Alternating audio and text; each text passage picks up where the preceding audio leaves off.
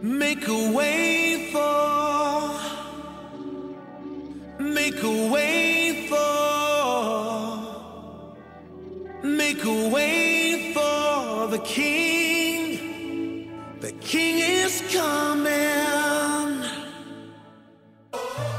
Welcome to the CC Podcast, where we deliver authentic, inspiring, and below-the-surface conversations with people striving to walk with God each day. Hey, everybody. Welcome to the CC Podcast. This is our first mobile podcast. It's the first time I've jumped on the road and headed somewhere to get an interview that I really wanted to get, and I'm with Phil Hopper today, Pastor Phil Hopper from Abundant Life Church. Phil, how long have you been here? Unbelievably, Matt, it's been 20 years as 20 pastor years. of Abundant Life. That's awesome. Yeah. You must be doing something. You got any plans to go anywhere else? This is the only place I've ever wanted to be, and the only church God's ever called me to. Awesome. Well, Phil was gracious enough, and you're going to hear this story unfold, but basically he preached a sermon on March 29th, or it was publicized on the website at Abundant Life Church in Lee's Summit on March 29th that I was tipped off to, and my family and I watched that for church the following Sunday morning. And as I was sitting there watching that and having made a connection with Phil last year at the Cedar Falls Bible Conference, I just on a whim reached out to him and asked if there's any chance I could drive down and interview him so we could go deeper into this message. And what I want to do today, Phil, is you're not going to re-preach the sermon. Frankly, people should go listen to the sermon. I'll have it linked in the show notes here. But I want to go on a couple rabbit trails or dig deeper into some of the things that you said. I just thought it was a very, very powerful message, very timely. Thank you so much for making time for this, and especially on short notice like this. It's Easter week. I mean, this probably wouldn't be possible if things were normal. Probably not. And just the timeliness of this, it's great for us that we're going to be able to get this interview out. I think we're going to publish it tonight, so that's great. I want to give a little bit of background just to how I got connected with Phil. So obviously a lot of people listening to this know I'm the director of the Cedar Falls Bible Conference, and we're always looking for speakers. It's an 8-day conference every summer between the end of July and early August. And so as the director, you get all these recommendations from people, and frankly, most of the time it's like, no, not that guy, or no thanks, or I know your grandson's a really good guitar player, but probably not, or whatever it is. And so got a recommendation from some people up there, Norman and Cheryl Gertis, whose son Dan goes to church here at Abundant Life in Lee's Summit. And they said, Matt, if you're ever looking for a great speaker for the Bible conference, you got to look at this Phil Hopper guy. I hadn't heard of you. And so I looked you up and I started doing a little bit of vetting. And just by chance, the first message I saw was a message where you had Dan, Norman Cheryl's son, come up and give a testimony and kind of share with his wife Karen about the loss of their son Ryan several years ago. Yeah. It was a powerful message and a powerful testimony, and I caught the vision when I was watching that to have Dan come and talk about that. How do you trust the Lord through hardship and loss and grief? And then you came and talked about defeating the enemy, which is that's the name of the book, right? Yeah, my first book was Defeating the Enemy, which is understanding the enemy's strategy, Satan's tactics that he uses against us. Yeah, great book, and you gave a couple talks on that last year at the Bible conference. Mm-hmm. So again, as I was kind of vetting you before we even invited you to the Bible conference, because like I said, we get some recommendations that just aren't worth looking at, and so one of the things that caught my attention, and caught my wife's attention actually, is she noticed that you had Heidi St. John at your church. Yeah. Last year sometime. Yeah, we love Heidi. And my wife loves Heidi. And I've listened to some of the podcasts that Heidi does as my wife has listened to them. And this woman doesn't play games. Yeah, she's a warrior. She is a warrior. And in fact, one time, I'm in love with Heidi St. John. One time my wife said, I don't want you to listen to her anymore because you're going to end up wishing you were married to her instead of me. I said, no, babe. I'm 100% satisfied with you. In fact, the fact that my wife loves Heidi St. John as much as she does makes my wife even more attractive in my eyes. Right. And so I knew that if you were going to invite somebody like Heidi St. John, who's somebody who's going to say some things that aren't necessarily popular all the time, that, okay, now this guy and this church are like worth taking seriously. And so with Norm Gertis and Heidi St. John's endorsements, we invited you to the Bible conference. That went really, really well. As fate would have it, I mean, we've maybe exchanged some texts since last summer, but haven't really stayed in close touch. And wouldn't you know that the two influencers that got us to watch your message last Sunday from March 29th, Heidi St. John mentioned it in her podcast. My wife mentioned we should listen to this. And Norm Gertis, same guy that recommended you initially, texted me or emailed me, said, Matt, you can't miss Phil's sermon from the 29th. And so we put that on last Sunday. And as I was listening to this message, it was just, man, there is so many nuggets that have so many implications in what's really going on. Right. That I just wanted to come and unpack some of that with you. So thank you so much. Well, I'm honored that you're here, Matt. We love you, your ministry. And the fact that you drive 5 hours to get here, man, it's a joy to sit and get to hang out with you today and talk about the Word of God, what God is doing in our world, and what God is doing in our nation, what He's doing in the church. I think it's a great time. By the way, Phil's messages from the Bible Conference and Dan's are at the cedarfallsbibleconference.com. Or not it's just cedarfallsbibleconference.com. So if you want to listen to those and be encouraged, pick up that book, Defeating the Enemy. You've written another book, right? Yeah, I just released a second book, actually, which was a follow-up to the first book. And the second one is on our armory, where the first one was on the enemy strategy and kind of a study of Genesis 3 and how he deceived Eve, the very same moves he put on Eve, he puts on you and me in the 21st century. Where the second book now is a study of our armory. It's a study of Ephesians 6, our weaponry. We have weapons and we can win, yet most people don't know how to use them. And so that second book has just been released in March to the public that we're real excited about, helping believers walk in the victory that Jesus secured for us at Calvary. So that probably means we'll have to invite you back to the Bible conference and have you talk about those books. Well, as you know, I would be honored. Awesome. So let's dive into this message. First of all, obviously, you guys had plans for Abundant Life Church, right? For a series, or you're leading up into Easter, it's Lent. Yes. And so you didn't have the Arise and Awake. Is that the name of the sermon? The message was Arise and Awaken. That's right. So that wasn't on your radar until at least, maybe a couple weeks ago? Tell me how that all evolved. Well, I actually had my sermons and series planned all the way out through the end of the summer, Matt. And I kind of work week to week in terms of sermons, but in terms of the big idea, we try to work several months out. And then when this came out of nowhere, what I've called a divine interruption, I realized God is wanting to do some unique things in our church, in the church. And so I literally shelved. I was in the middle of the series, The Weapons of Our Warfare, where I had just released this book, and our people were reading this book, and we were studying the book, and I was doing a series that went along with the book, and I actually have 2 sermons left at the end of the series I'll come back to later this year that I have not preached yet, because I felt God really literally wanted to interrupt everything that we were doing, and that we just needed to really sit and listen and lean into the Holy Spirit. What does He want us to do? God, what do you want me to say? And so everything I've done since this divine interruption has really been something I had not intended at all. In that week of the 29th, I felt God really, really drawing me into preaching what I call a prophetic message. The preacher is more than an expositor. He's called to be the prophet. And I think one of the biggest problems in modern church and modern Christianity is we lack the prophet, the prophetic voice God has given us to be the conscience of society. It's Nathan looking at King David and saying, you're the man. It's John the Baptist looking at King Herod and saying, it's wrong to have your brother's wife. Nobody wants to do that work. Everybody wants to be the comforter, the nurturer, the expositor. But the church is called to more than that. And the reality is, a lot of people don't realize in this age where we have created the God we want instead of the God that God is a God full of grace. He's full of mercy, but we have forgotten the fear of the Lord in this country, that He's also a God that must bring judgment and justice on sin. So this divine interruption, there's more than one agenda. As I said in the message, why wouldn't God judge our nation?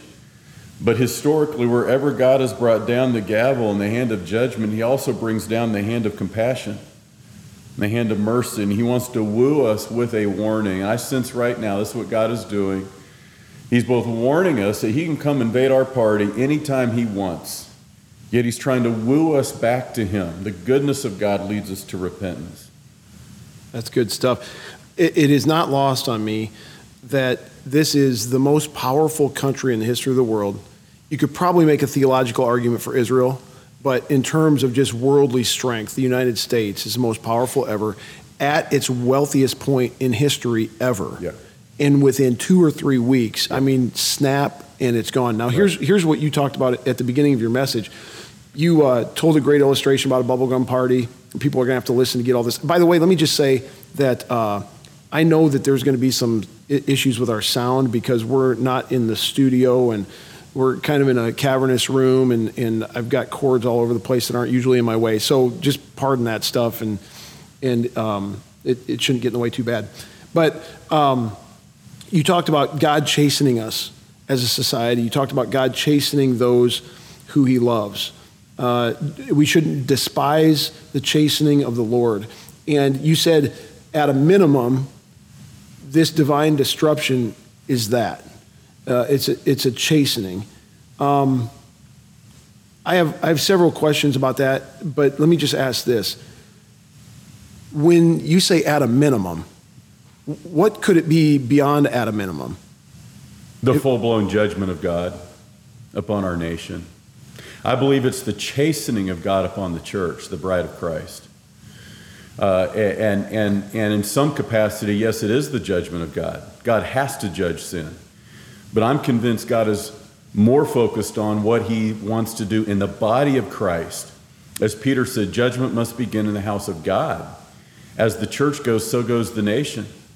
Listen, politics don't shape the moral climate of a nation. It merely reflects the moral climate of a nation. It's the church that is called to shape the moral climate of a nation. So that message was really preached more to the church, because we are where we are as a nation, because we are as the church where we are as the church. And so, it says in Hebrews 12, whom the Lord loves, he chastens and scourges every son that he receives, and he that is without chastening is an illegitimate son.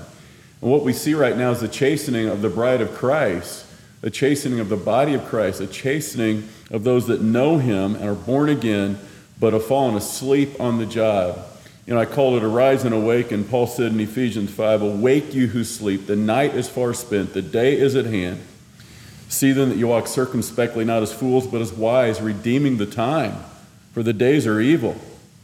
And the simple truth is, we've been called to keep the lights on, and we have failed in some way as we have gone asleep. And instead of keeping the lights on, it's become a dingy gray. One of the things that underlies all this is God deals with his children differently than he deals with those who aren't his children. Absolutely. You gave a great illustration about spanking your kids, which you also highlighted is not the same as beating your kids. Correct. And frankly, let me just say something about that quick, or let you say something about that. Yeah. Spanking. Why has it become so taboo? I mean, I was spanked as a kid, and my dad did it in a very gracious and healthy and God-honoring way, and I needed it. I deserved more spankings than I got. My kids are the same way. They're better off for it. Like, why has this gotten such bad press? Well, I think like everything else, our nation has become very arrogant to the extent that we're convinced we know more than God. So while the Bible has so much to say about child rearing, nurturing our children, and then love and admiration of the Lord, we've listened to people that don't know God and consequently think they know more than God about how to raise up children. So we emphasize self-esteem, which is far different than self-confidence. Philippians 2, 3, and 4 says, do nothing through selfish ambition or conceit, but in lowliness of mind, lead to esteem the others better than himself. Lead each of you not on your own interest, but on the interest of others. So what does the Bible say about self-esteem? We're to esteem others. And so consequently, as we raise up children to be strong in their self-esteem, what we're really doing is raising up people that become very selfish, self-focused in a selfie society. And so I think it just has to do, again, with political correctness instead of biblical correctness, Matt. And here's the amazing thing about the Hebrews 12 passage. When you spank and chasten your children biblically, it draws them to you. it deepens the affection and the intimacy that you share as a father and a son or a daughter. It's what happens with our Father in heaven. As he chastens us, he will not let us sin and win. We learn to take him seriously. And so our love for him grows, and so does our intimacy. Imagine a father that didn't care and didn't love you enough and let you do whatever you want. You don't have to imagine. It's everywhere. It's everywhere. Yeah. Another thing that kind of underlies that relationship as God's relationship with his children. This is one of my biggest pet peeves in Christianity. And it has been for about at least 15 or 20 years, and it's gone way beyond that. This notion that we are all God's children. Right. Okay. I worked part-time at a local church at one point in my life, and I remember there was a sign over the stairway going down to the fellowship hall that said, "We are all God's children," and it had this nice multi-ethnic picture of all these little kids. And of course, there are people from every tribe, tongue, and language who are God's children, but not everybody is God's child. And one of the reasons that matters is because if you think everybody is God's child, versus what's true is God created everybody in his image. But not everybody is God's child. John 1:12, to those who received him, who believed in his name, he gave the right to become children of God. But we throw around this children of God label very loosely in the church. Yeah. And one of the problems with that is it miscommunicates the nature of God, because all of a sudden you've got God dealing with people who aren't his children in a way that seems really outrageous when you think about a father dealing with his own children. Talk about that a little bit. Well, you're right. Again, political correctness instead of biblical correctness. John 1:12 is very specific. But to them that received him, to them gave him power to be called the children of God. Not to just anyone, but to them. You cannot be a child of God until you've been born again by faith in the Son of God. And that's the nature of the new birth. Jesus said twice in John 3, marvel not, I say unto you, you must be born again. The reason why is you don't come into this world as a child of God. You are born into this world physically as a son of Adam or a daughter of Eve. You're not born as a child of God. You're born as a child of a man and a woman fallen in Adam's image. Genesis 5:3 is very specific. After Adam fell, though he'd been created in the image and likeness of God, he was to reproduce that image and likeness in his offspring. But because he sinned, he died spiritually. He could no longer reproduce God's image in his offspring. He was to give birth to other sons of God, like he was a son of God. But because he sinned, he could not do that any longer. Genesis 5:3, and Adam begat a son, Seth, in his own image, in his own likeness. Look at how specific the word of God is. Adam now could not reproduce God's image. He could only reproduce his own image. No longer would his children be God's children. They would now be children of a fallen man and a fallen woman, which is why Jesus said you must be born again. Only when you put your faith in him can you be born again then as one of God's children. The first time you're born physically of corrupted seed, which is why it says in 1 Peter 1:23, you must be born again, not of corruptible seed, but of incorruptible, by the word of God that lives and abides forever. The moment of salvation, what happens? You are born again by the incorruptible seed of Genesis 3:15, that promised seed of the woman that would give life to Adam's children who had died with him because we were in him when he sinned. And so, no, we're not all God's children.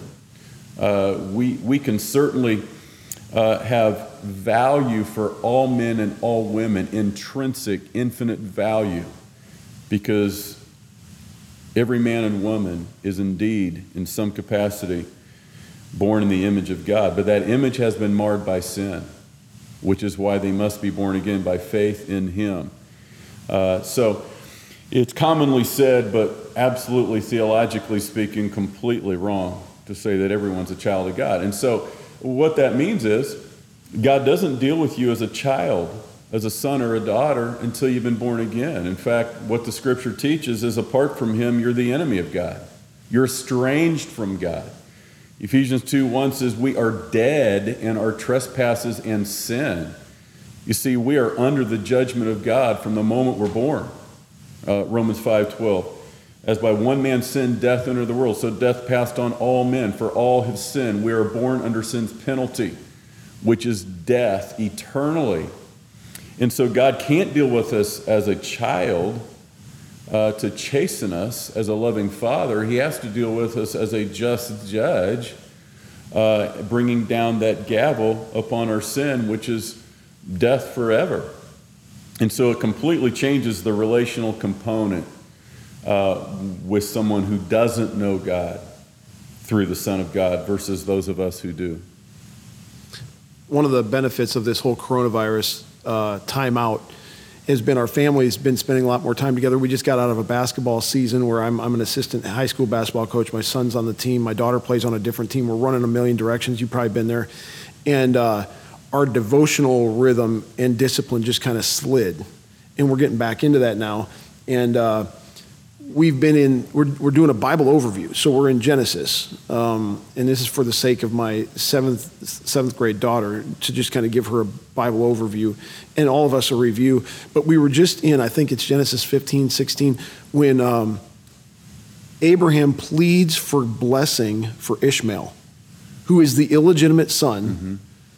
And God gives Ishmael his blessing, and says you'll have many descendants, blah, blah, blah. Yeah. And my wife pointed this out. I'd never seen it before.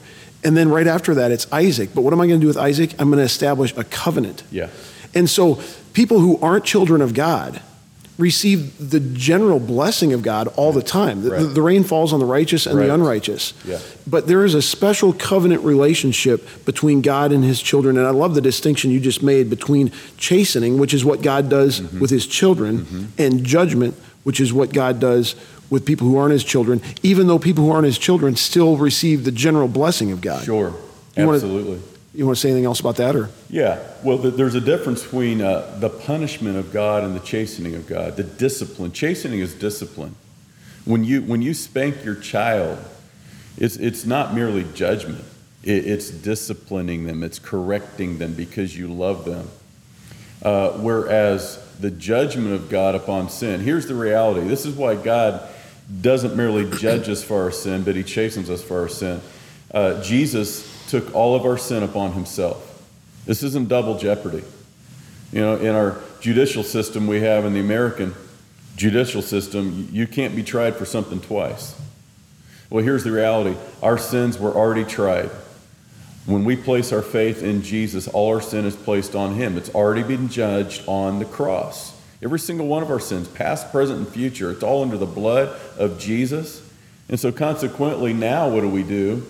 If we confess our sin, he's faithful and just to forgive us our sin and cleanse us from all unrighteousness. It's like now, listen, when my child sins against me, he doesn't stop being my child. I don't kick him out of the family, but I love him, so I'm going to chasten him. What happens? It preserves the fellowship of a father and a child. And his sin, his disobedience toward me, does nothing to break the relationship. He will always be my son. He was born of my seed. That means he'll always be my son. Nothing can change the fact he's born of my son. Sin does not cause you to lose your relationship as a child of God, but it causes you to lose your fellowship as a child of God. And so that's the difference between how God deals with our sin as his children versus how he deals with somebody else's sin that's not one of his children. They are under the judgment of God, Romans 1:16, the wrath of God. But Jesus took our wrath upon himself, so now he can deal with us as sons and daughters. That's great. Just a time out. I haven't properly introduced you. I mean, so this is coming from a former football player and a former SWAT cop. I mean, pretty sharp stuff for a dumb football player, right? The other thing I want to point out is for people who can't see you right now, you're taller than me, and you look, what's the guy's name on Pawn Stars? Rick? Do you ever watch that show? Oh, come on. I'm far more handsome than Rick. Come on. I have a lot more hair than he does. Yeah. Have you ever had anyone draw that comparison? All bald guys look alike, Matt. That's what you're saying. That's good. So tell me, just briefly, your biography. I mean, how did you come to know Christ briefly, and then football, and then Kansas City Police? Yeah. So I was raised in a very godly Christian home, genuinely Christian home. by very godly parents, church kid, Sunday school kid. But my story is Luke 15, the prodigal son. By the time I was a teenager, I'm what we call a rebellious teenager. And there's different kinds of rebellion. There's the in-your-face rebellion. The teenager decides to go through mom and dad or over mom and dad. I was far too smart for that. I just went around mom and dad. I went under the radar with my rebellion. But by the time I left for the University of Kansas on a full-ride football scholarship, I was living the dream. Playing Division I football. I'm away from my home, no mom and dad, no curfew, no accountability. I'm the prodigal son in the far country. But most of us know the parable. He ends up in the pig pen of sin. And I can genuinely say, I know what Hebrews 12 feels like. Whom the Lord loves, he chastens and scourges every son that he receives. And he that is without chastening is an illegitimate son, meaning if you can sin and win without conviction for your sin, you're not one of his. You need to have some introspection. 2 Corinthians 13:5, examine yourself whether you be in the faith. Examine yourself whether you be a reprobate. And what God is teaching here, look, if you are indeed born again as a child of God, you may sin, but you won't win. You may have a blast, but it won't last. He's going to bring chastening on your backside in one way or the other. You know, the Old Testament term is backsliding. You can backslide, but the promise, if you're a child of God, is you're going to slide back up again. And so by the time I'm 21 years of age, I'm a junior. I am genuinely now under conviction. I'm not even sure at this point I'm a Christian, because how can you be sure when you're living in sin? And I had sinned habitually over and over again as a lifestyle since I was a teenager. Party scene. Every night's another party. Drinking. Doing the things that lost people do far from God on a college campus. But there is the conviction of the Holy Spirit if you're born again. He lives within. And there was that still small voice. And I was wrestling and I was running and I was hiding. I wouldn't give up. I wouldn't give in. 1989, I'm coming back from Lawrence for Christmas break. I get run off the road by an 18-wheeler semi. And the tracks in the snow tell the story. I go through the median of the interstate into oncoming lanes. I'm completely out of control. Doing 360s. I'm spinning, trying to recover. I realize I'm not going to recover. I go back through the median into the same lanes I was in, the eastbound lanes. I look up, I see another 18-wheeler coming. I realize that I'm going to collide. It's just like, Matt, you hear in life and death situations. Everything slows down, your life flashing before your eyes. What takes only nanoseconds feels like it's forever. The things you have time to think. And in that moment, I resigned my life. I knew I was going to die. And the last thing I thought before impact with that 18-wheeler was, I don't know where I'm going, but I guess I'm going to know now. Wow. Because I knew I was going to die, and I knew I was going to be somewhere forever. Either heaven or hell. And I did not know where it would be or what I would see when I opened my eyes in eternity. Well, as you can see, I live, but that's the day I tell people I died. I went to a funeral in 1989 that changed my life, and that funeral was mine. I went home that day, got on my bedroom floor, got on my face literally before God. I repented of my sin. And I died to myself, but when I stood up, a resurrection took place and a new man lived. And from that day, at 21 years of age, I have walked with Jesus. And that was a radical transformation. My drinking days were over. In fact, the last time I ever held a drink was 21 years of age. And so my drinking days were over, my running days were over. I started following Jesus at 21. Even then, couldn't fathom that I would be in ministry. I went on the police department shortly after graduating from Kansas in 1992. Started my career in law enforcement. People ask, why do you want to be a cop? Truthfully, you know, the interview answer is because we want to help people. The real answer is I didn't want to be bored. And so I can honestly say I was never bored. Never dreamed I'd be in vocational ministry, but by then I was very much living on mission. We're all called to mission. We're all called to ministry. I'd share the gospel with whoever I was riding 2-man-width that night, answering calls in between. I was always looking for a way to make my vocation my place of mission. And still couldn't fathom I'd be in ministry. And one day, showed up to this little church in Lee Summit. It was a brand new church that had just started, never dreaming I'd be a pastor. And walked through the doors that day and never dreaming that church would one day become Abundant Life. And about 2 years later, that little church would be without a pastor. He resigned.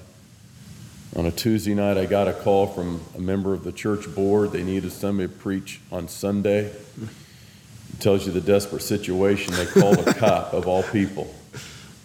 And I showed up that day and preached, thought it would be one and done. And to my amazement, 20 years later, here I am. Wow. Yeah. That's awesome. Another thing that I've noticed just watching you is he's not reading these Bible passages off of anything. This is in your heart, in your head. Just give the people some encouragement about scripture memory, and how have you developed that? People ask me all the time, Matt, well, how do you memorize so much scripture? I'm telling you, it's just familiarity. I haven't sat down like, I'm going to memorize this passage. Here's my cue cards, postcards, whatever it is. And it's just spending time in the scripture, pouring yourself into the Word of God and letting the Word of God be poured into you so it becomes a part of you. You don't have to think about how to get home. You've driven that way so many times. You don't have to think about what your email address is if you've had it very long at all. You don't have to think what your Social Security number is. These are things that just flow out of you. And so I hear people say all the time, well, I just can't memorize. You must have a photographic memory. No, I really don't. And I'm convinced if you want to, you're able to. It takes some work. Some of us have to work harder than others at it, but it's possible. Think about all the things you've memorized you didn't even try to. All the jingles you've memorized. 2 all-beef patties, special sauce, lettuce, cheese, pickles, onions on a sesame bun. How long has it been since McDonald's played that jingle? Long time. 20 years ago at least. I can still say it. Right? Because you memorized things you didn't even try to. So look, one of the things we've talked about in Weapons of the Warfare, the book I authored on defeating the enemy and then how to use our weaponry is the Word of God, the sword of the Spirit, Ephesians 6:17. It has to become a natural part of your being. When the bullets are flying, you can't say, oh, wait a minute, time out. Let me get my gun loaded. When I was a cop, it was the repetitions, thousands and thousands and thousands of repetitions of drawing your weapon over and over again, drawing it over and over again, because in the heat of the moment, you don't have time while the bullets are flying to think about what to do. It's got to be second nature. And that's the nature of the Word of God. It is our weapon. And in the heat of the moment, you can't call time out. You've got to draw your weapon and know how to use it. That's great. So going back into your message, early on in the message, you were saying God's got my attention. He's probably got all of our attention with this kind of shutdown. Everything stops. The economy tanks. Can you say personally, just what are a couple ways specifically for you that God's got your attention? And before you answer that, I'll share a couple of mine, just give you a chance to think. But I mentioned, our devotional life as a family, which we kind of lost the pace of during basketball season. I mean, we're back into that routine, which is great. I'm in the Psalms. I've got a guy who contributes to our daily devotional on this podcast, just challenged me, use April and read the Psalms. And I've never really gotten into the Psalms a whole lot. It's abstract and poetic, and it's. I like the stories better, the narrative and the theology, and obviously there's theology in the Psalms. And our youth director for our kids is encouraging the kids to spend some time in solitude, and we had a conversation about that. So many things in our lives have been stripped away. You don't even have to be that disciplined now to be in solitude, because there's a bunch of stuff you can't do. Now, you still got to get rid of your phone, and you still got to be intentional, but it's easier now than it's ever been. What are some ways that God has your attention or is using this time to kind of develop you? Yeah, I told our church, I think week 1 or week 2 of this, it's like God has put everybody in timeout. All right, we've talked about spanking our kids. I think it's a biblical tool to discipline, correct them. Sometimes it's just timeout. All right, I want you to sit in that corner and think about it. I feel like this is what he's done with us all. I want you to go in timeout and think about it. You need a reset of your values. You need a reset of your virtues. You need a brand new vision. And this is what I've told our church. When things go back to normal, I hope some things never go back to normal. The worst thing that could happen is that the church gets together again on site. We kind of get through this hurricane that's blown in, and everything goes back, and everything is exactly the same. There are some things that should never, ever be the same. God wants to do a work of revival in all of our homes. Genuine Holy Spirit revival, a move of the Holy Spirit, transformational. And so in my life personally, He's got our attention in the sense that I think, leaning on God in ways I never had before. I've said before, we need a vision that demands divine intervention that keeps us in a state of desperation. All right, the problem is, in American society, we are so good at controlling our world. We are so good at controlling our environment. If it's lost, we can usually replace it. If it's broke, we can usually fix it. If I don't have it, I can usually go buy it. So this sense of desperation, we think we're desperate, but we're really not. And the Holy Spirit moves in desperation. The early church saw the power of God, the miraculous move of God, because they literally had nothing but God. The problem for the American church, listen, even the poorest among us materially, compared to the rest of the world, we are wealthy financially. And so consequently, we lack a genuine desperation, and we don't see the move of God until we are desperate for God. And so in some sense, it's brought me to a place of greater dependency. And when you come to greater dependency, that is when you begin to see God move miraculously. And in some ways, we're seeing the miraculous move of God already in, I'm convinced, the body. Yeah. One of the things I noticed about your talk on the 29th, we watched Tony Evans the week before. The title of his message was actually Divine Disruption, which is the exact phrase that you used. And I get the sense that people who are tuned into what the Lord's doing are reading off the same script. You know, we're saying the same type of thing. And we're seeing and sensing that the Lord is up to the same kind of revival or chastening, is the word you used. So that's exciting stuff. I'm skipping over a few points I wanted to make, which weren't that big. One of the things I thought was great. Well, let me just say this. A couple things that I remember from your time at the Cedar Falls Bible Conference that I loved. One of them was you started your first night, you had a talk and you used some video, and you're talking about how Satan tempts us and like draws us into his traps, and you use a video of a mouse getting drawn into a mouse trap. And this is like maybe a minute video, 2-minute video, and you just see this mouse, it's like it's under a dishwasher or something like that, and you're like, oh no, is this actually going to happen? Is it going to happen? Is it going to happen? And it happens, and the mouse just gets whacked. and then not only that, but then the image freezes, and you go on to make a couple points. It's probably up there for another 2 minutes with just the mouse with the thing on its head, and it got whacked. And I thought, man, anybody who's willing to do this, it's a little bit politically incorrect. It's a little bit of a strong point. I thought it was phenomenal. And I just love the guts of going, you know what? We are going to show the mouse get whacked, and we're going to leave it up there and make that point driven home. That's the first thing I love. The wages of sin is death. That's right. Let that image be driven in.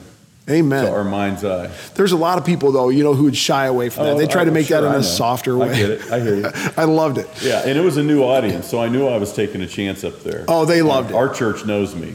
I mean, they know I'll do something like that. The Cedar Falls Bible Conference is like, they're totally fine with that. The second thing is you hammered on the fact that the church, and when I say church, I want to have a little discussion about the church. Big C church, that's the body of Christ, right? Yeah. That we're all part of Correct. if we're followers of Christ. Yeah. Then you've got little C churches that are just all these churches out on corners all over the country. You bet. Local churches. And there are people in the local churches that are not part of the body of Christ. You better believe it. And that's something that gets back to the we are all God's children thing a little bit. But the other thing is churches. So when I say churches in this sense, I mean little C churches. and you hammered on this and you talked about it again in this message, have given up, pastors, seminaries, denominations, have given up the inerrancy of God's word. Right. They've given up biblical authority. Yes. And that's the ball game. Okay, so I've talked a little bit. Yeah. Say whatever you want to say. We are living in prophetic times. I told our church this past Sunday of all the prophetic signs we could talk about to illustrate the return of Jesus Christ is very near. We're living on the threshold, I'm convinced. The number one thing I would say is we are seeing in our lifetime what no other church generation in all of church history can say emphatically, is we're seeing the prophecy of 2 Thessalonians 2 fulfilled. As Paul begins going through the list of things to look for right before Jesus returns. He's telling the Thessalonian church, here's what to look for. The first thing he said is the falling away has to come first. That falling away, that phrase is the word apostia, from which we get the word apostasy. We are watching the great apostasy take place. What does that mean? It means historically, Christians all believe the same thing. Regardless of denominational affiliation or church tradition, there are certain things that makes everyone a Christian if you're a Christian. Biblical inerrancy, Christ's supremacy, that he is deity as the second person of the Trinity, the blood atonement of Calvary, that he was resurrected bodily, that he's coming back one day to rule and reign eternally. These are just the basic tenets of the historic Christian faith. But now you have vast numbers of churches that no longer believe those basic things, pastors that no longer believe those basic things, people who claim to be Christians that no longer believe the basic things that make us Christians. George Barna, who that name is very familiar to a lot of people, the premier religious researcher in America today, has made the statement in his book he published, I think, 1998, 20 years ago now. He made this statement, observation about Christians. The problem with Christians in America is not that they don't believe anything, it's that they believe everything. We have become more pagan than Christian in some ways. Well, Jesus is our way, but not the only way. Even though Jesus said, I'm the way. Or, the idea that all paths lead to God. Well, Jesus is our path. 80% of churches in America deny biblical inerrancy, biblical authority. So consequently, it's what I call a cut and paste theology, where we pick and choose what we want to believe and then throw the rest out that we don't want to believe, which is why Christian universalism is making inroads within the church. There's nothing Christian at all about universalism, the idea that everyone goes to heaven. Tell me what you mean. Are you saying general universalism? There is general universalism, but are you thinking of something even more specific when you say Christian universalism? When I say Christian universalism, universalism says everyone goes to heaven. That's the all paths lead to God. All roads lead to heaven, right? Christian universalism says that eventually those who die and go to hell will have however many chances they need to confess Jesus as Lord. So eventually, even if they don't immediately go to heaven, eventually everyone gets to heaven.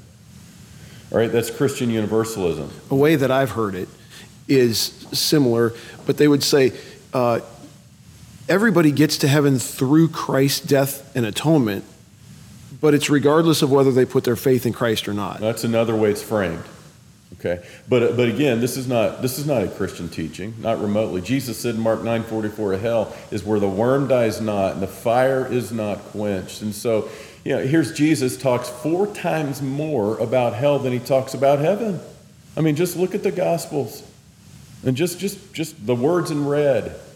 He talked more about hell than he did about heaven. Yet the idea that hell isn't real or that everyone eventually goes to heaven, yet Jesus talks 4 times more about hell. Doesn't make any sense, does it?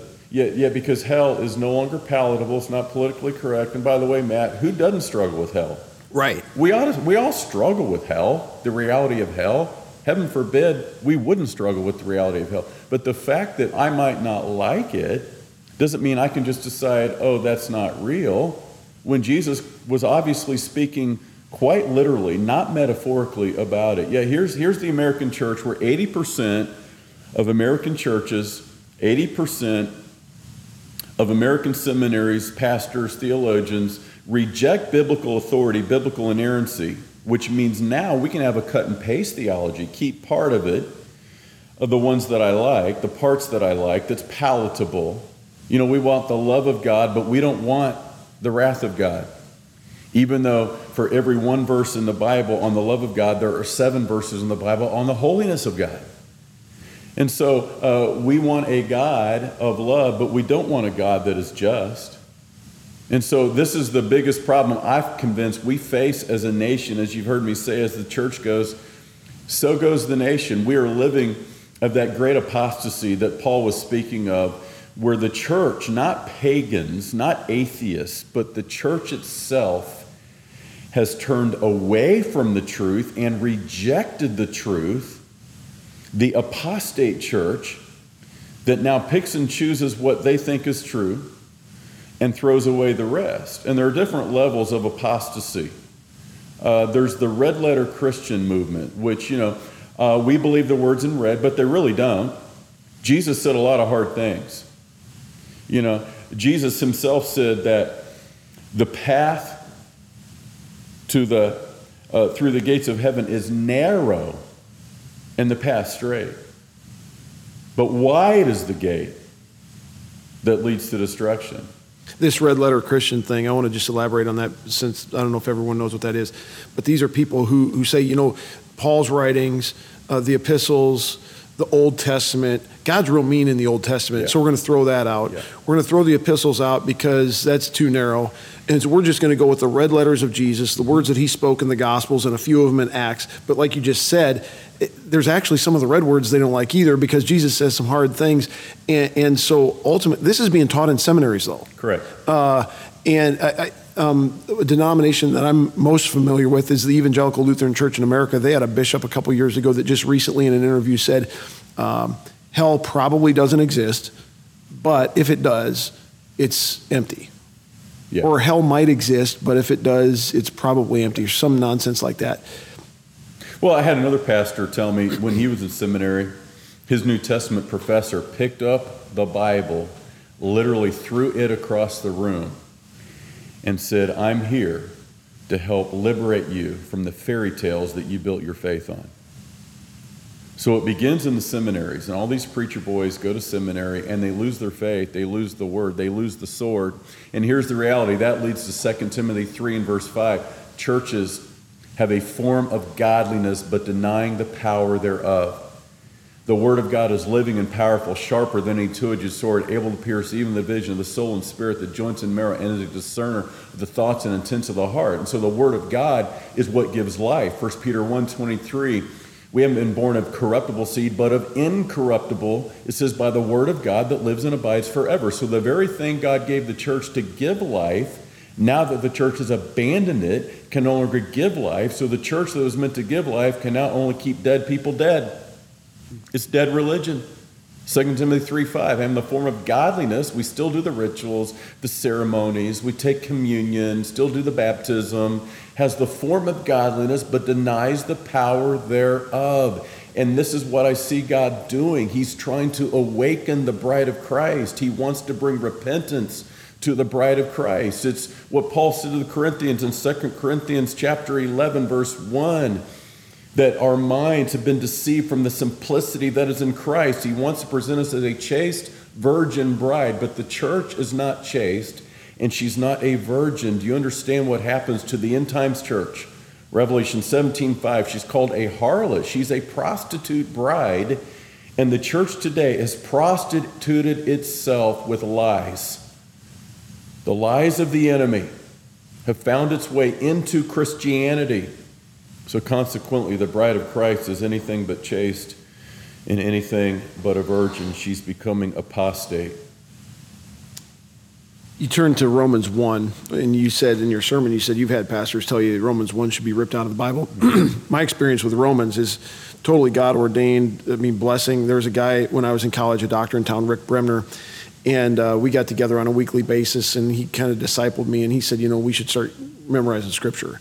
And I'd done a little bit to get awards at, an Awana-like thing, but never really taken it seriously. And so where do you want to start? Well, let's start in Romans 8. I don't know why we picked Romans 8, but I think it's one of the greatest chapters in the Bible. Yeah. And then we got done with 8, and we went to 1. Now, unfortunately, I can't quote those for you today because I just haven't used it enough. But when I look back, I'm getting to Romans 1 here, but when I look back at the theological foundations that were put in my life when I did that memory work, because you can't memorize that stuff without actually understanding what it means and soaking it in.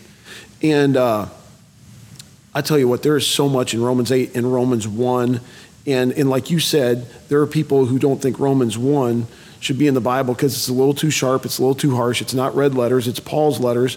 And when you throw that out, like you said in your message, if you want to tear out Romans 1, and frankly, my discipler, he did this one time. I was having a hard time with a part of Scripture. He said, you want to take his scissors and cut it out? Go ahead.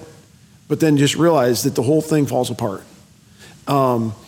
We've got to take Scripture seriously. One of the questions I had a ministry colleague ask me the other day, we were talking about some of these things. What's the Lord doing with this whole timeout? And we were talking about some of these things that we're talking about now. And he said to me, Matt, where is the courage? Where is the courage among these preachers or among these men and women of God to stand up and call truth, and be unashamed about it? When I hear you talking, Phil, there is a courage problem, I think. But even before that, there's just a believe in the inerrancy of Scripture and take God at his word, period. You adjust your life to him. You don't look for him to adjust his word to you. Yeah. So Barna, in that same survey where he discovered 8 out of 10 churches no longer believe in the inerrancy of Scripture, what he also discovered is that for the 20% left that actually believes in biblical authority, biblical inerrancy, only a fraction of them would actually preach on what the Bible says about the social issues of our day, the polarizing, controversial issues of the day, abortion, homosexuality, the definition of marriage, etc. Because there's too much at stake if they do. So what's one of the marks of being filled with the Holy Spirit? Peter ran for his life the night Jesus was arrested. But 40 days later, standing on the streets of Jerusalem, boldly proclaiming that Jesus is the Christ, pointing his finger to the very men that crucified him. One of the reasons was he saw Jesus with his own eyes. Yeah, but the other one was he got filled with the Holy Spirit. Listen, the Holy Spirit gives us the power, Acts 1:8. You shall receive power when the Holy Spirit's come upon you.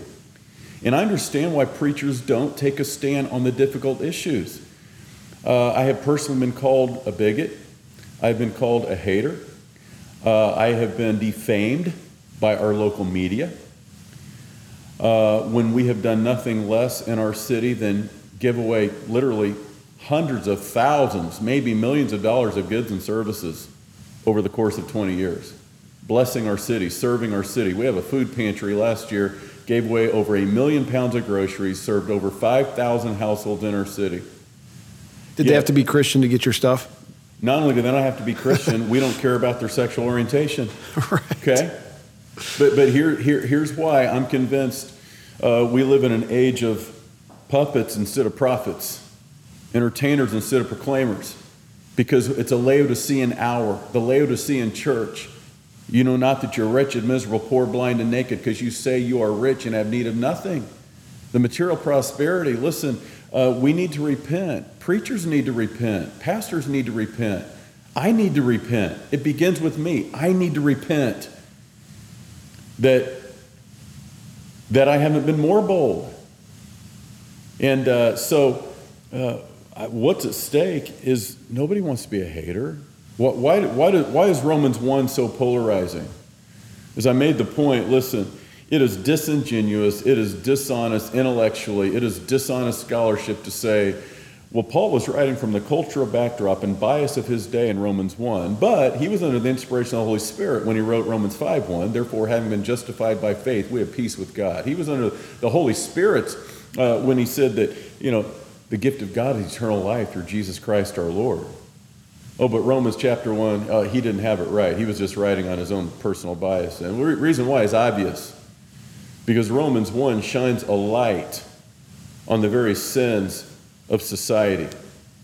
It shines a light on what happens when you give God a demotion and man gets a promotion. All of a sudden, we're not living for God's glorification. We're living for self-gratification, and it ends. When you no longer believe in biblical inerrancy, you now have a place of moral anarchy, and it ends in a society of complete sexual depravity And it specifically names homosexuality. Well, and the other thing about Romans 1 is, yeah, it lists the sexual stuff, but it lists a whole another list of things that we're guilty of. I mean, like disobeyers of parents. I've done this stuff, okay? All of it. And so it's an equal opportunity offender. I mean, no question about it. And if you're a child of God, be thankful for the chastening of Romans 1 because he's drawn you back into a stronger fellowship. Not only is there a fear or a cowardice to talk about, you talked about social issues, and I would even just call them biblical issues that happen to be controversial right now. But I put John 3:16 and 17 and 18 and 19 in here. We love John 3:16 and 17. Yeah, keep reading. And you quoted part of this. For God so loved the world that he gave his only son, that whoever believes in him should not perish but have eternal life. For God did not send his son into the world to condemn the world, but in order that the world might be saved through him. That's 3:16 and 17. Sure. We love it. We quote it all the time. We have our kids memorize it. They get stars at Awanas for it. Yeah. 18 and 19, almost no one's heard of. Right. Whoever believes in him is not condemned. We like that. But whoever does not believe is condemned already. Yes. Because he has not believed in the name of the only Son of God. These are red letters, by the way. And this is the judgment. The light has come into the world, and people love the darkness rather than the light because their works were evil. That's not even a social issue. Right. That's just clear Bible doctrine about sin. Here's another one, and then I'll let you comment. You talked in your message about the love of God versus the holiness of God. By the way, going back to that John 3 passage, if you're serious about the Lord, if you're serious about Scripture, you love all of those verses. So we're not just saying get rid of 16 and 17. I mean, everything hinges on 16 and 17, but remember 18 and 19. Love of God and the holiness of God. You said in the Bible there's a 1-to-7 ratio between conversation about the love of God, which we love to talk about all over the place, versus the holiness of God. If you were in most churches today, you would think it was the exact opposite. Sure. And isn't God's love fairly meaningless without a recognition of his righteousness or our unrighteousness? We can't even understand the love of God without understanding the holiness of God. People say, well, how can a loving God send people to hell? Well, how can a holy God send people to heaven? Yeah, why is one person saved? Yeah, that's the real issue. And so, look, you can't begin to fathom God's grace and that new covenant of the New Testament of grace if you don't understand the old covenant of the law. The law was not meant to save us. The law was meant to give us an understanding of our need to be saved. God's law is perfection, sinless perfection. Heaven is a place of perfection. Not one sin can enter into heaven or become a place of corruption.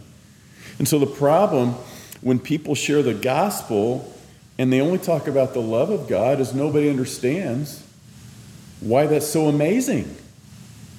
Because they don't understand that I don't merit God's love. Most people think, well, of course God loves me. Why wouldn't he love me? A little lovable, huggable me. Of course, I'm a good person. And so consequently, we really can't understand the miraculous, amazing love of God without fully understanding the holiness of God, that we don't deserve his love, that what we deserve is death. What we deserve is the wrath of God, Romans 1:16. But Jesus took our wrath upon himself. That is the glory of the gospel that people can't fathom because we don't emphasize his holiness. We emphasize his love. I'm going to break in here right now and promote something that we promote on our podcast. It's a website called issuesiface.com. And as you're listening to this, whether you're freaking out about the coronavirus or you've got some other burden going on in your life, or maybe you're just listening to this and you're realizing, man, I got to get my stuff in order with the Lord. Issuesiface.com is a place where you can go and read about how different Christians have dealt with scads of different issues, from depression to anxiety to divorce to debt to sexual sin to all kinds of things. And what's unique about that website is it gives you the chance to request to connect with an online mentor anonymously. So there might be something going on in your life that you're not ready to talk to somebody about face-to-face yet. You're not ready to call Pastor Phil at Abundant Life Church and set up a counseling session. But there are mentors that are wanting to walk with you, encourage you, pray for you, point you to Christ, point you to the Scriptures. And so we just want to stop and mention that right now, issuesiface.com. Maybe that'll bless somebody in our audience today.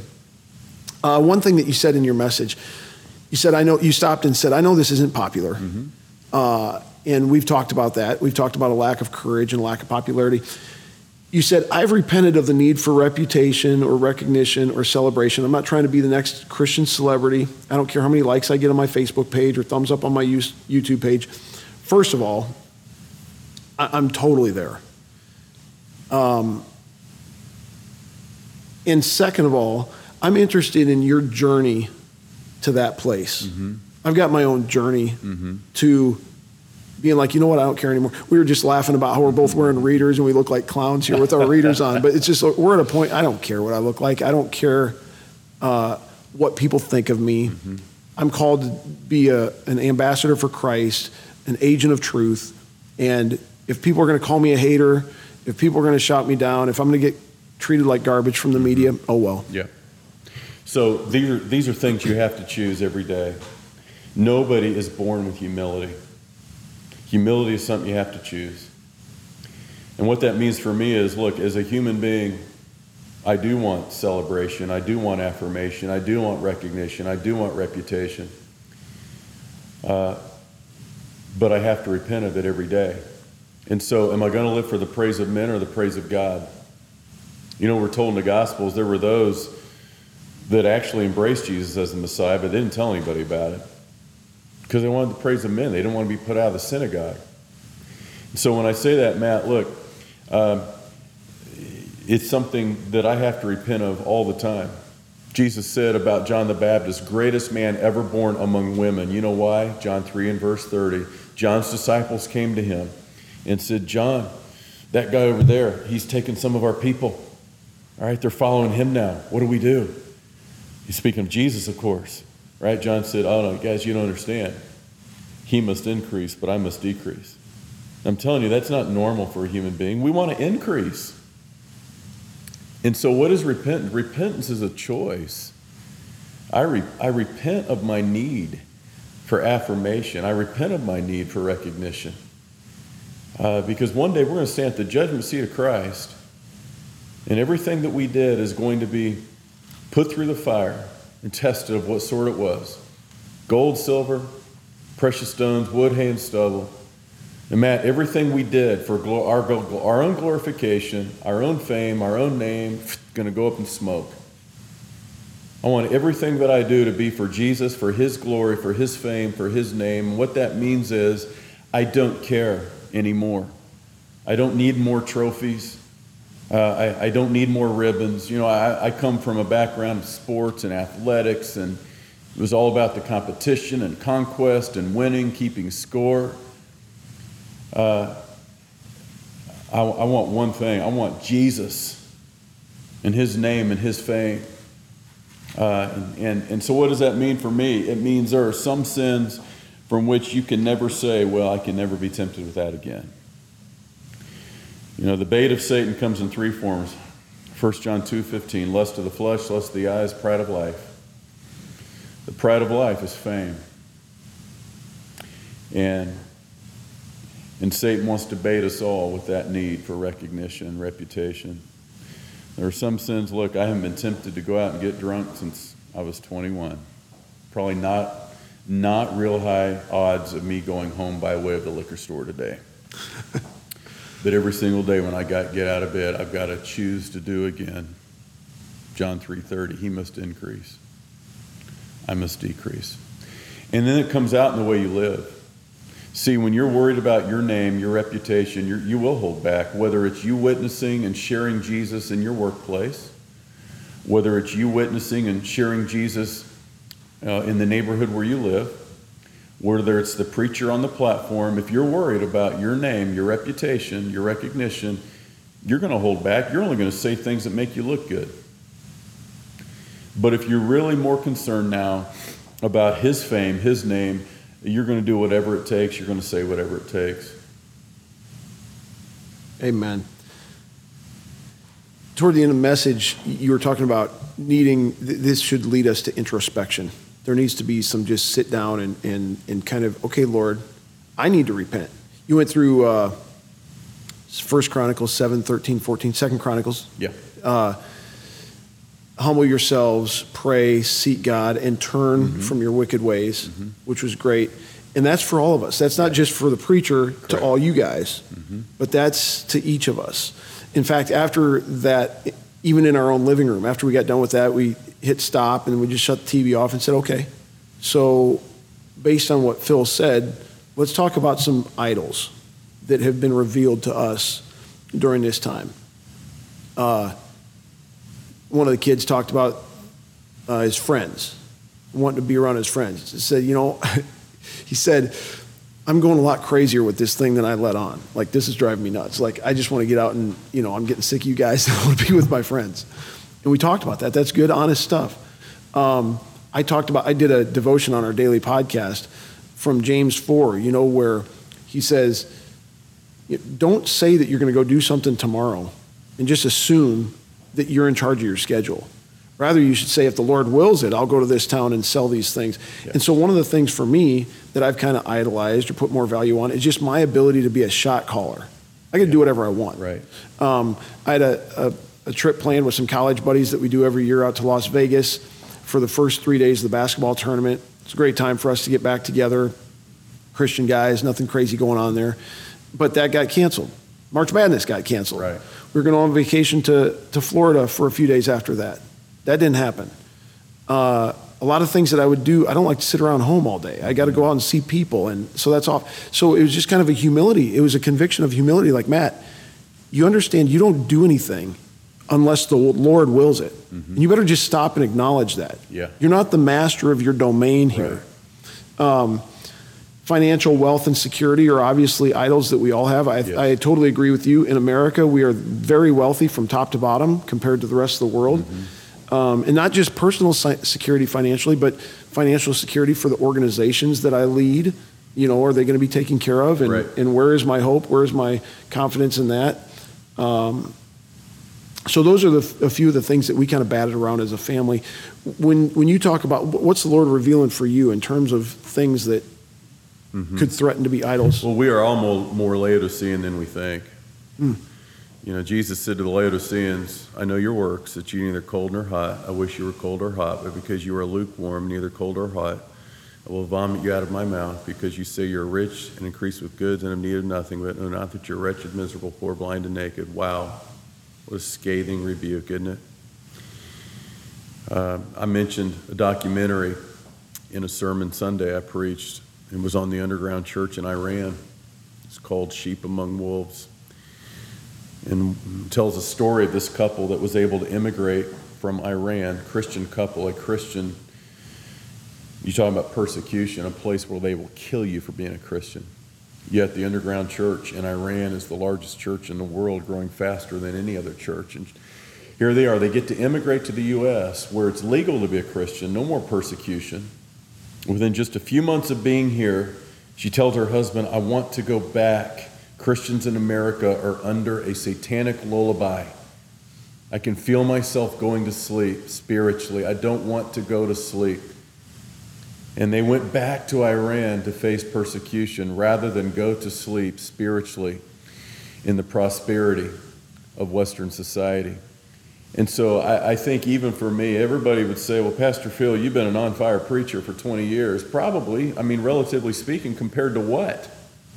All right, compared to the church that is dead, compared to the rest of the church in America that's asleep? Maybe. But it's revealed an idol in my life that I confess, and it is security. I'm at an age now where, finally get the kids almost through college, but a lot of those bills behind. Now I'm finally ready to save for retirement, which is an entirely Western concept. Unbiblical concept to begin with.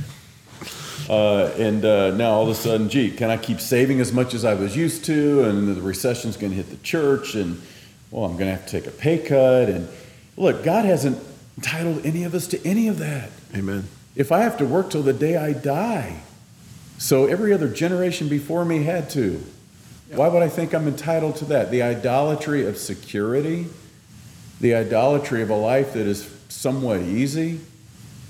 Listen, the worst thing that's going to happen to me as of right now is I'm going to be called a hater when I preach, even though I don't hate anybody. Amen. Come on, seriously? Nobody's going to cut my head off for preaching Jesus like they did Paul, yet we have so many idols that we're not aware of. And I made a statement Sunday, idleness will reveal your idols. When you're quarantined at home, what do you binge on? Hours and hours of what? What are you watching? For me, it's work. For work, okay.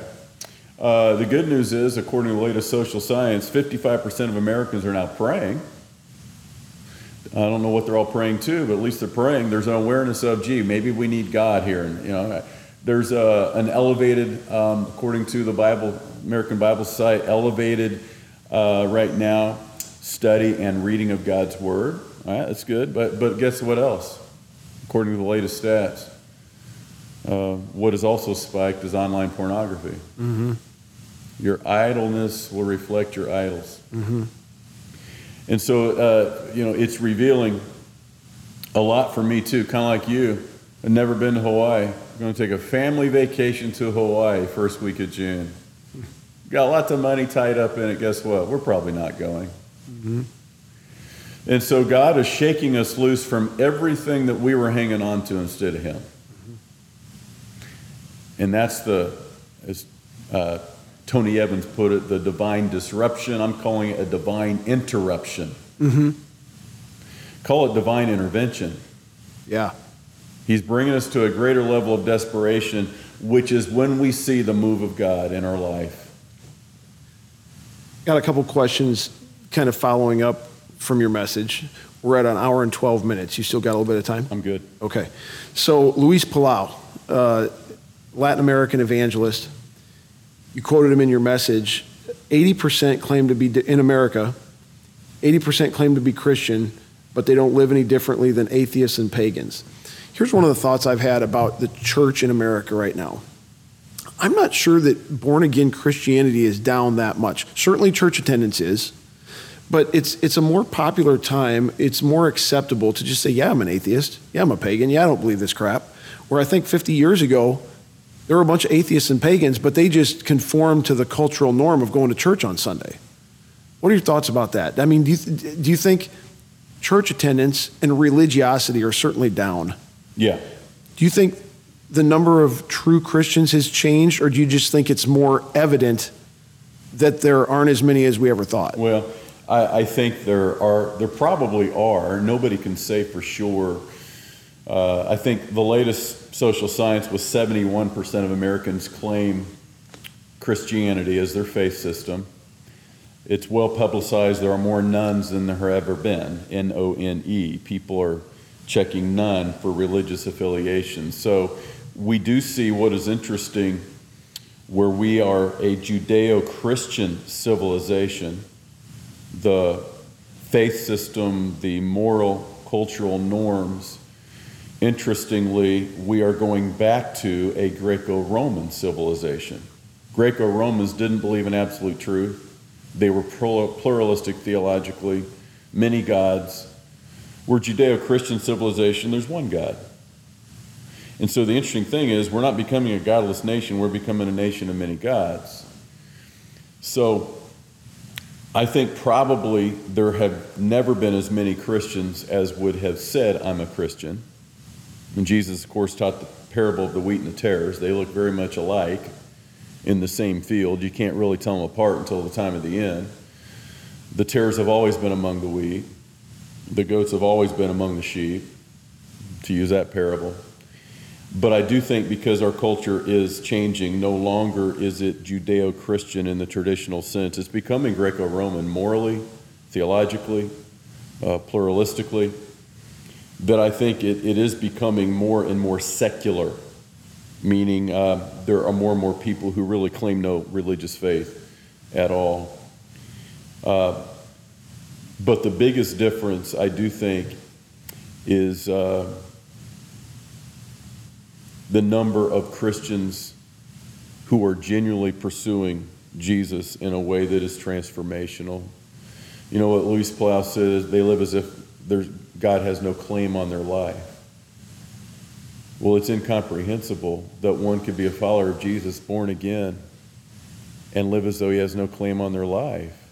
come to church, when it's convenient, but pretty much live however I want, do whatever I want, and then come back occasionally at least and go to church again.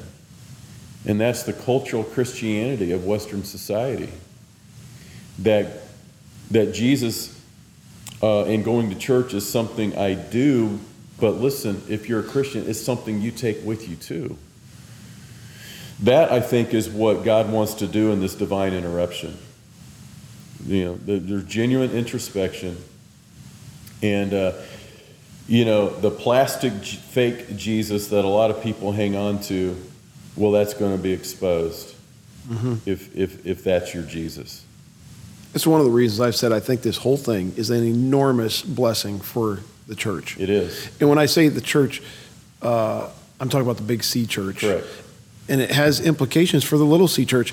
You said the sheep and the goats. I've said to people, and this might be too harsh, but we're going to find out here with greater clarity who's the sheep and who's the goat. Sure. Who's pretending and who's serious. Right. I think that there are people going through the motions. There are people who are Christian in name only, and that's going to be exposed. And hopefully some of them go, I'm not going to go through the motions anymore. I'm going to be real about this, and I'm not going to be Christian in name only. I'm going to be all in on this.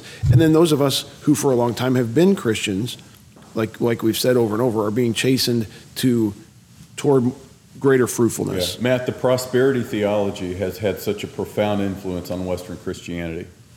There is a genuine theology, a prosperity theology that says, if you come to Jesus, God wants you to be healthy, wealthy, skinny, and pretty, right? Mm-hmm. It's a health and wealth gospel. Now, for even those of us that aren't prosperity theology, we have been so influenced by Western society that I'm convinced we have in some way a rabbit's foot redeemer. That Jesus is kind of like a four-leaf clover, like we have this transactional concept of our relationship with God, that if I do this, he will do this. And in some way, he's the cosmic slot machine, okay? And so what we're learning now is what kind of Jesus we've really hung on to. That my faith in Jesus, the fact that I follow Jesus, doesn't guarantee that I won't live with a lot of hardship, that I won't live with a lot of headaches, that I won't live with a lot of heartaches. Christians before us sailed through bloody seas, but we think we deserve beds of flower ease. Yeah. Yeah, where do we get off thinking that's not New Testament Christianity? Yet in some way, we've all been influenced by American culture and what amounts to American Christianity, that we think, because I'm a Christian, God will save me from the tribulation. No, the reality is he'll save you through the tribulation, but he hasn't promised any of us that he will keep us from the tribulation. Right. Hardship. You love America, right? I love America. So talk about that a second. Because I'm the same way. I've got major concerns with this country, with this society, on one hand. And if I go down that road too long, I can sound like I'm this anti-American, let's go find a different utopia somewhere. I love America. Well, I'm about as patriotic, red, white, and blue, flag-waving American as you'll ever meet. All right? Now, we need to be aware of national idolatry. Amen. And nation worship. What I mean by that is I think it's really easy for Christians to begin defining their Christianity through their Americanism. So we have to remember, unlike the nation of Israel, the U.S. has never been a theocracy. It's never been in a covenant relationship with God like Israel. All right? But we need to recognize that historically we have been a Judeo-Christian nation, meaning the average American from its inception has been Christian. Therefore, the Judeo-Christian worldview and the Judeo-Christian values have deeply influenced cultural life in America, even though there's a lot of things about America's origins that were never Christian. It just means, generally speaking, the average American has been Christian, even though there's a lot of things that have been unchristian historically about our nation, whether it's slavery, for example, would be the obvious thing. All right? But having said all that, it is still, God has used our nation, let's face it, for the last 200 years to take the gospel to the nations. Unlike probably any other time in church history, except for the earliest days of church history, where those early Christians took the gospel to the entire known world. God has used the Western Hemisphere, and specifically the United States, to take the gospel into places and crevices and corners of the world it had never gone before. The 20th century, the U.S. was the greatest sending country ever in church history in terms of sending missionaries. So God has used our country to advance his kingdom around the world exponentially. And in some way, I'm convinced that's why God has blessed America. Because in blessing our nation, he has advanced his kingdom. And I think we are naive to think that that can't and won't change if we don't repent as a nation corporately in some capacity. And it has to begin in the church house, not the White House, not the schoolhouse, not somebody else's house, but our house. Amen. Now, I just said that I think this has been a great blessing for Christians in the church. This might be a little bit of an affront to a pastor. I personally, this is not the position of our ministry, this is me. I think it's wonderful that for at least 1 year, there are no Easter worship services that we can go to. And here's why. I think that we have, even solid Christians among us, have lifted up the worship experience of Easter higher than celebrating the resurrection of Christ. I think we've made it about the production, about the flowers, about getting dressed up, about the nostalgia of Easter or Good Friday services. Today's Maundy, Thursday. My church would have had a service on Maundy, Thursday. And that's just all off the schedule. And now you're stuck with Easter without church or Easter services. How does a pastor respond to that? I think you're so spot on, Matt. Look, I think the gospel this Easter weekend is going to be in front of more people than it has ever been anywhere historically in the Western church. And it's going to be in the most unique way ever. Nobody could have fathomed or imagined that God is moving right now in unique ways, drawing people to him that are far from him, reviving those that have been Laodicean and lukewarm. And the simple truth, I think the hard, cold truth about the church in America is it's been built on consumerism. Consumerism is how you choose where you're going to have lunch or dinner that day. Where can I get the biggest bang for the buck? Where can I get the best value and the best meal for the least money I have to pay? All right, it's about competing and not competing the other restaurant down, right? So church in America is built on the same concept, consumerism, where it's been attractional versus missional. Amen. And Easter weekend is the biggest attractional weekend historically ever in the life of the church. Attractional, right? It's every church in America trying to outcool each other and put on the best production and the best program in town. And I have a feeling it's Laodicean and it makes God sick. Let me vomit this out of my mouth. And so I think this weekend, the gospel's going to go out. No production, no performance, no trying to outcool the church across town. And God is going to move in powerful, profound ways. I know right now, somebody just told me on staff, his father-in-law is an atheist, an avowed atheist, walked out on his wife's family years ago when she was only 15. He has been watching our services. Wow. Yeah, this is the kind of thing God is using to draw people to him who otherwise would have never been. Mm-hmm.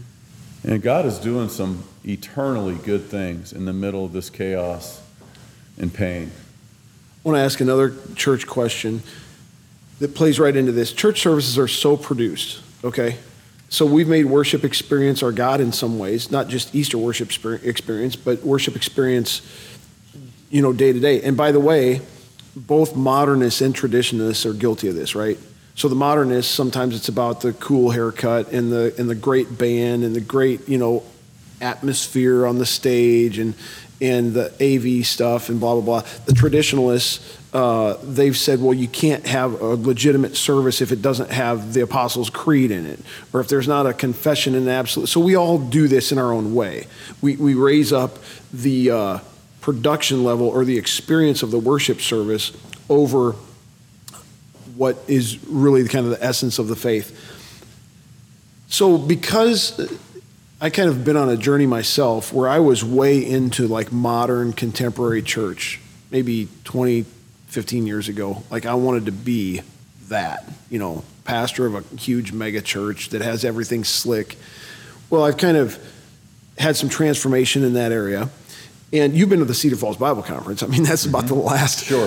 One of the things we say about that is hopefully there's not much flash, but hopefully it's all substance. One of our guys called and said, what I love about the Bible Conference, there's not a lot of flash, but there's a lot of substance. Yeah. Keep it that way. So because I've been kind of on this journey of rejecting everything modern and slick and cool, it's easy for me to walk into a church that has all that stuff and assume, well, they probably aren't really telling the whole gospel here. Yeah. They're probably not telling the whole truth here because they're putting so much value on all this external stuff. Yeah. Now I meet a guy like you, and I've seen your services, and now I'm in your church. It's nice. You've got great stuff. Yeah. The production quality is high. Right. But you listen to your preaching, and it's solid. Yeah. So how do you, as you lead this church, or what advice would you have to other church leaders about how do you hold that tension correctly and you never give off the impression that you're more into the coolness factor than you are into the biblical gospel Jesus factor? Yeah. I think there's a lot of false dichotomies in modern Christianity. I hear sometimes, well, are you guys a discipleship church or an outreach church? Come on, seriously. The Great Commission is about reaching and teaching. It's not one or the other. Is the church paradigm is meant to be a corporate gathering in a building or a house church movement? Again, both and. It always has been. Look at Acts 2. And so I think in this case, it's not one or the other. It's both and. There's nothing sinful or unbiblical about modern technology, about using the modern methods to advance the gospel. I think if the Apostle Paul had a sound system, he would have used it. Yeah. Had he been able to get on a plane and fly to Asia Minor instead of take a boat, I think he would have done it. So in our modern era, there's nothing sinful or unbiblical about having high production quality. Here's the reality. There's a difference between production and performance. Okay? Good. A lot of people don't see the difference. There is. The moment for the first time they put a sound system in a church and did a mic check ahead of time, you had a production. But that's different than having a performance. Performance says, I'm there to entertain the crowd. Performance says, I'm doing this for the audience that's in the pews instead of the audience of one that's watching from heaven. And so one of our core values is excellence. The world knows excellence when they see it. We have a God that is worthy of excellence, of doing everything we do for His glory. And if indeed we are, then we'll do it excellently. What that means is we want excellence without excess. Okay? And so you're in our building. It's a nice building. It's a modern building. It's a beautiful building, 2,100 seats. We have lighting. We have a modern sound system, et cetera, et cetera. But here's the reality. Laodicea says this is how we're going to reach them. This is how we're going to reach our community. This is how we're going to reach people, is by having the cool factor and the cool stuff. No, the reality is you keep them the way you reach them. And we can never outcool the world. Right. The world has nicer buildings than we do. The world has a better sound system somewhere than we ever can afford. And so the reality is it still has to be authentic worship and an authentic word that is drawing people to Him. That is what we can't compromise on. That is the non-negotiable. And so I think sometimes the conversation lands in the wrong place. It's not about your style. It's not about your methodology. It's not about your ministry philosophy. It's about your theology and your missiology. The very man that told me 5 years ago that he thinks Romans 1 shouldn't be in the Bible because he changed his view of homosexuality. The very man that told me that also told me that his denomination is dying, and they know by the year 2050 they will cease to exist as a denomination. Because of the growth of our church, he wanted to know what we were doing. He wanted to talk about methods, methodology, models, styles, music style. I said, no, the problem is not your methodology. The problem is your theology. Amen. The problem is not your music stylistically. The problem is your missiology. See, that's the reality. God can use any model of church, Sunday school, small group. God can be glorified by any style of music, traditional, contemporary. God can use any of the methods that we try to employ, technology. But what God cannot use is a church that no longer believes the Word of God or exalts the Son of God. Amen. What do you think is going to be different in the church going forward? What do you think will be different in your church? What do you think will be different in the church? I mean, after this kind of, the curve passes through and this is no longer an imminent threat, what have we learned and what's going to be different? Well, I'm praying for genuine revival. And of course, if you've done any study of church history, you know about the First Great Awakening, Second Great Awakening, the various other revivals that have happened since 1857 to 59. Great revival took place in New York City, incidentally, not ironically, with the stock market crash of 59.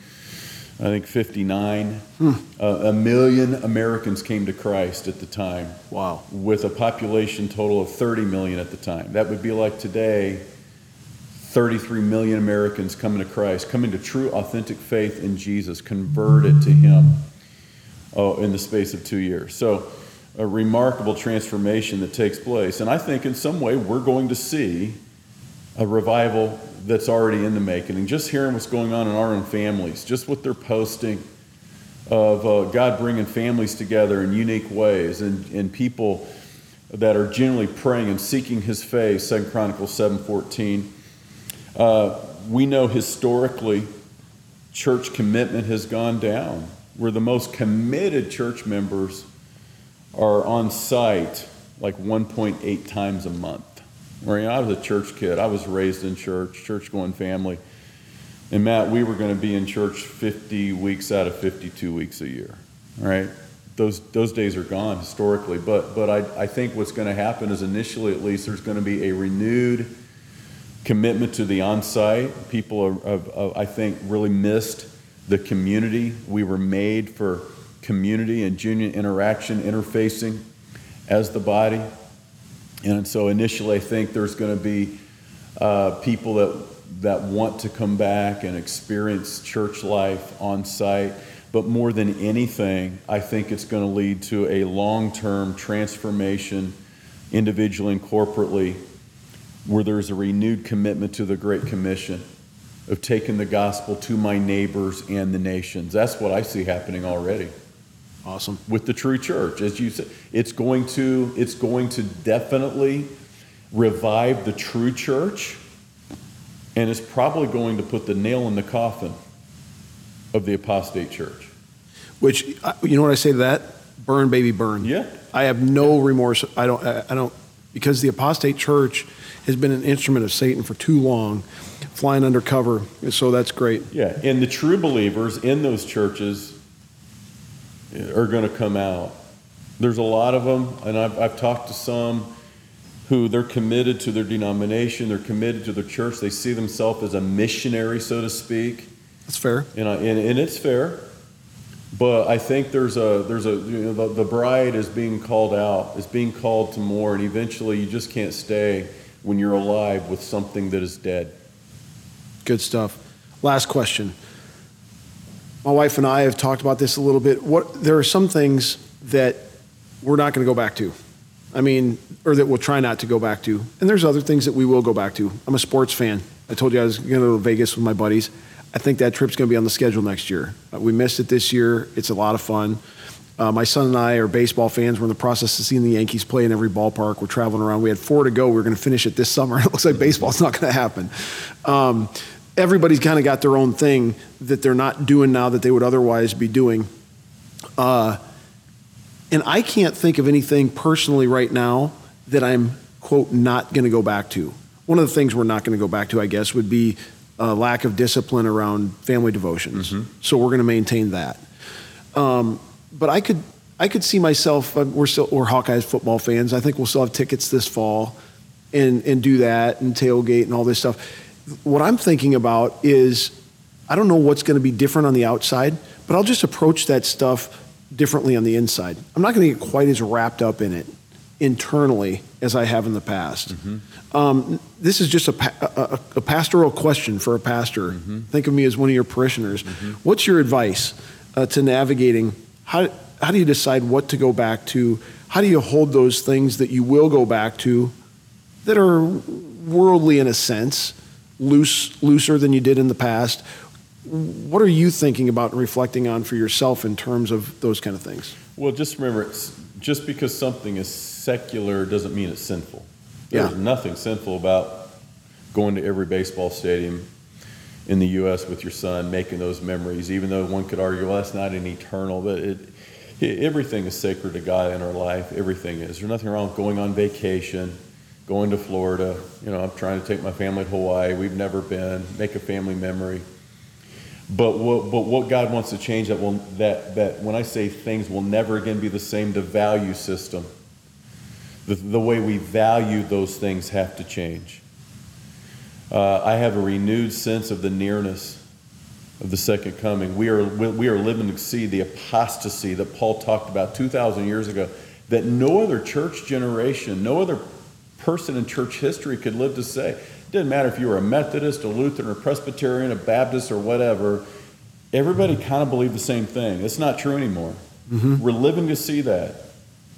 I could talk all day about the prophetic implications of this event. I'm convinced personally that is setting the stage geopolitically, the platform, the props, the players, for the greatest event ever, the second coming of Christ, the nearness. So what I pray will never, ever change is the urgency. So for me personally, this is re-energized.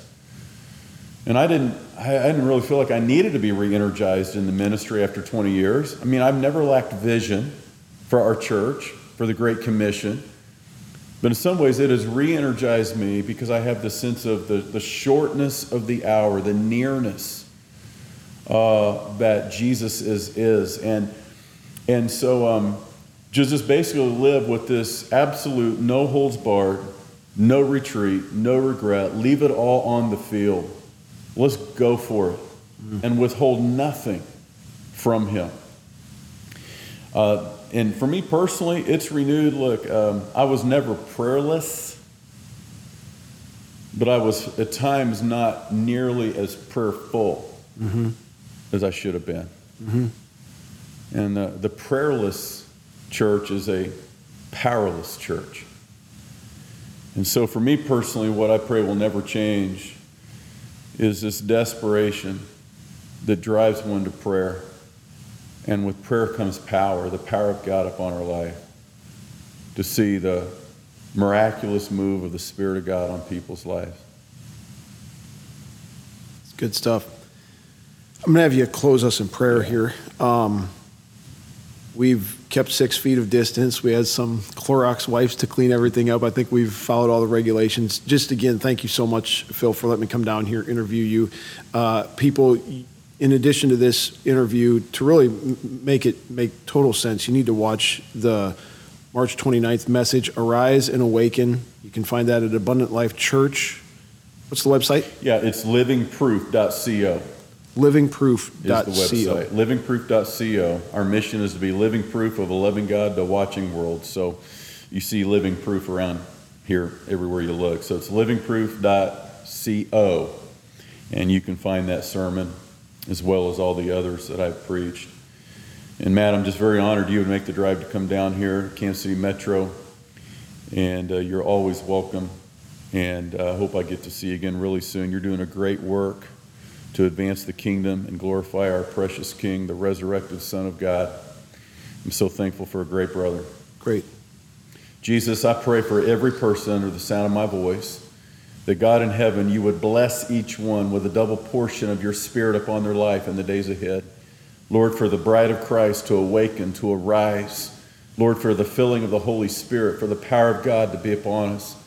Lord, I claim that promise for all of us right now of Acts 1 and verse 8, where he said, you shall receive power when the Holy Spirit has come upon you to be witnesses of me in Jerusalem, Judea, Samaria, to the ends of the earth. Lord, we pray for that power of the Holy Spirit to be a powerful witness to you, Jesus, at such a time as this.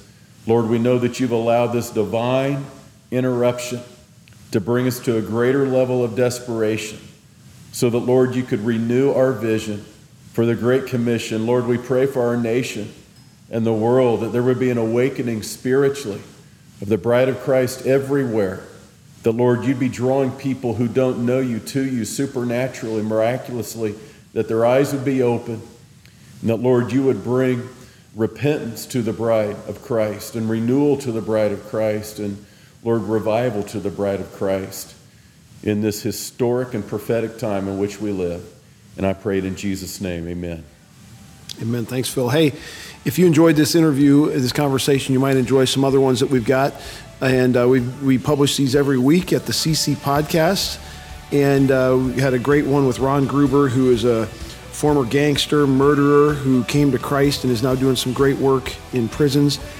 We also talked to Ike Butker about the journey that God has him on from football with the Hawkeyes to the Buffalo Bills. Talked to Christina and Kimbo, who struggle with the unmet expectation of singleness. And that can be an encouragement to anybody who deals with unmet expectations. That's all of us. And we also talked with Dr. Rich Frankhauser, who is the medical director of a nursing home and has the responsibility of keeping that nursing home COVID-19 free. He shares some of his medical and spiritual thoughts about that. Thanks so much for tuning in, and we'll talk to you next time.